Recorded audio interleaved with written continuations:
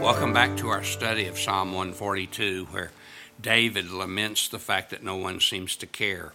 And that's a really tormenting truth when you feel that way. But notice also the tragic truth.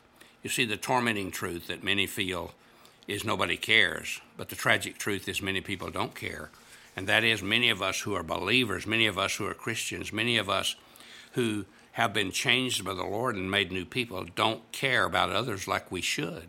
We get so preoccupied with ourselves, so involved in our own pursuits, and so closely related to our jobs and our families that we don't really lift up our eyes and look out there and see the needs of other people like we should. See people who are hurting, see people who are lonely, see people who are in desperate need of a pat on the back or a word of encouragement or just a friend. Maybe where you work, there are those there. If you just look around, just notice somebody who's very lonely, somebody who seems to be always by themselves, and befriend them. Have lunch with them. Let them know that you care. Let them know that you're interested. Let them know that you have a desire to be their friend.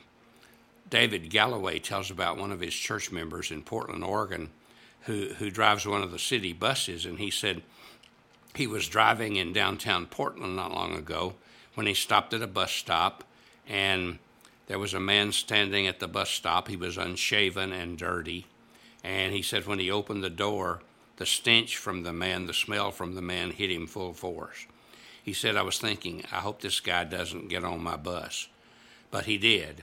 And to his dismay, he got on, and he didn't pay his fare.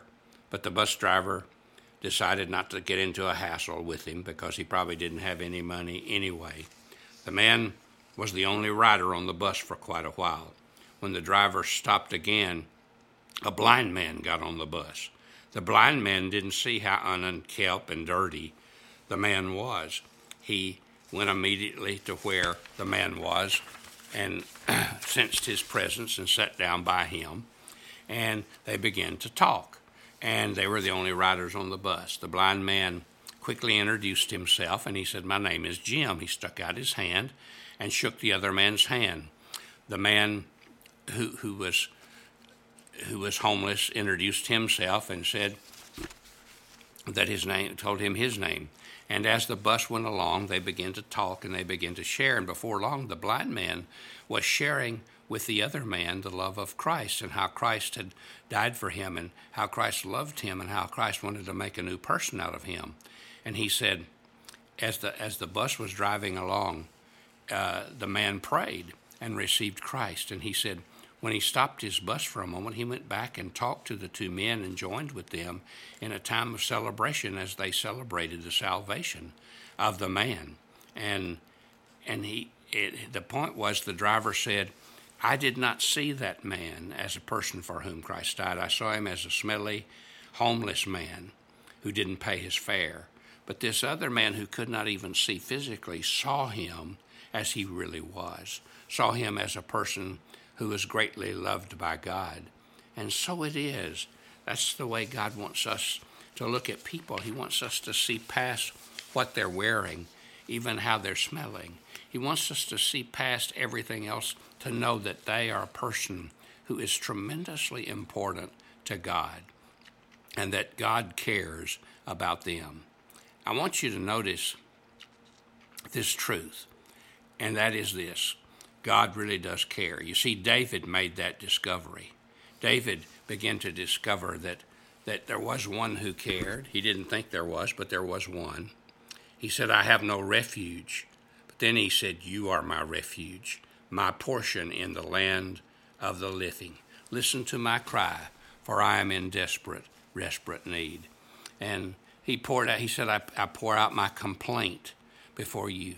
You see, that's one thing that's so special about God, and that is we can even pray complaining. We can tell God how bad we feel, how bad things are, how much we're hurt, how we need so much a change in our lives, and how we're in desperate need. We can be angry, we can be upset, we can be lonely, but we can bring all of that to God. You see, God, as we looked at Psalm 139 yesterday, God already knows everything we feel. He knows everything we're experiencing. He knows that we're angry or mad or hurt or lonely. And so when we begin to realize that and we just share it with him, then he can respond to us and comfort us and strengthen us. We need to show him and declare to him our troubles. David said, I declare my trouble before you. Now, we're not doing that because he doesn't already know, but we're doing it because as we declare it to him, it relieves us. It takes the burden off of us. The Bible says, cast your burden on the Lord, and he will sustain you. Now, Peter said, cast all your cares, worries, and fears on the Lord, because he's the one who cares for you.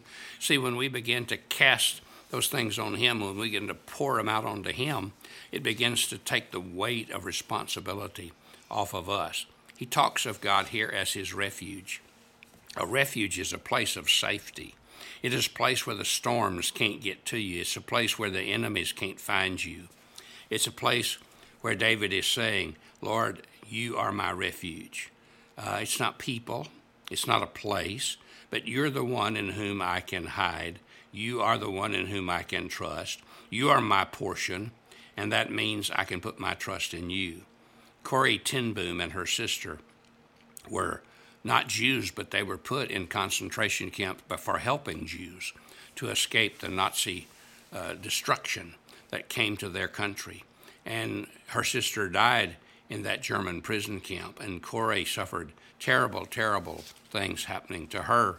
But she survived, and as a radiant Christian, she shared her faith. She wrote a book about it called My Hiding Place. And she said in the midst of all the atrocities in that Nazi prison camp, she found a hiding place. It was not a closet. It was not underneath a building. It was in the Lord. The Lord became her hiding place, her refuge, and her present help in time of trouble. You see, God is enough, and that's what David was discovering in the midst of his loneliness and fears and worries and desperate situation. God is sufficient. He is our refuge. He is our strength. We can believe his promises. We can trust in him. We can depend upon him. He will see us through. He will make the difference.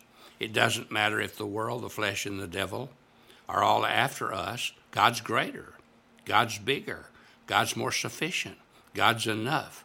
He is our refuge and strength. He is our security. He is the one who can see us through the toughest times and take us to the other side where life is better. And it's important that we understand that and that we trust him to be everything to us that we need. And as we do so, let's help other people to know how much God cares about them too, and share that with them. God bless you. I hope you have a great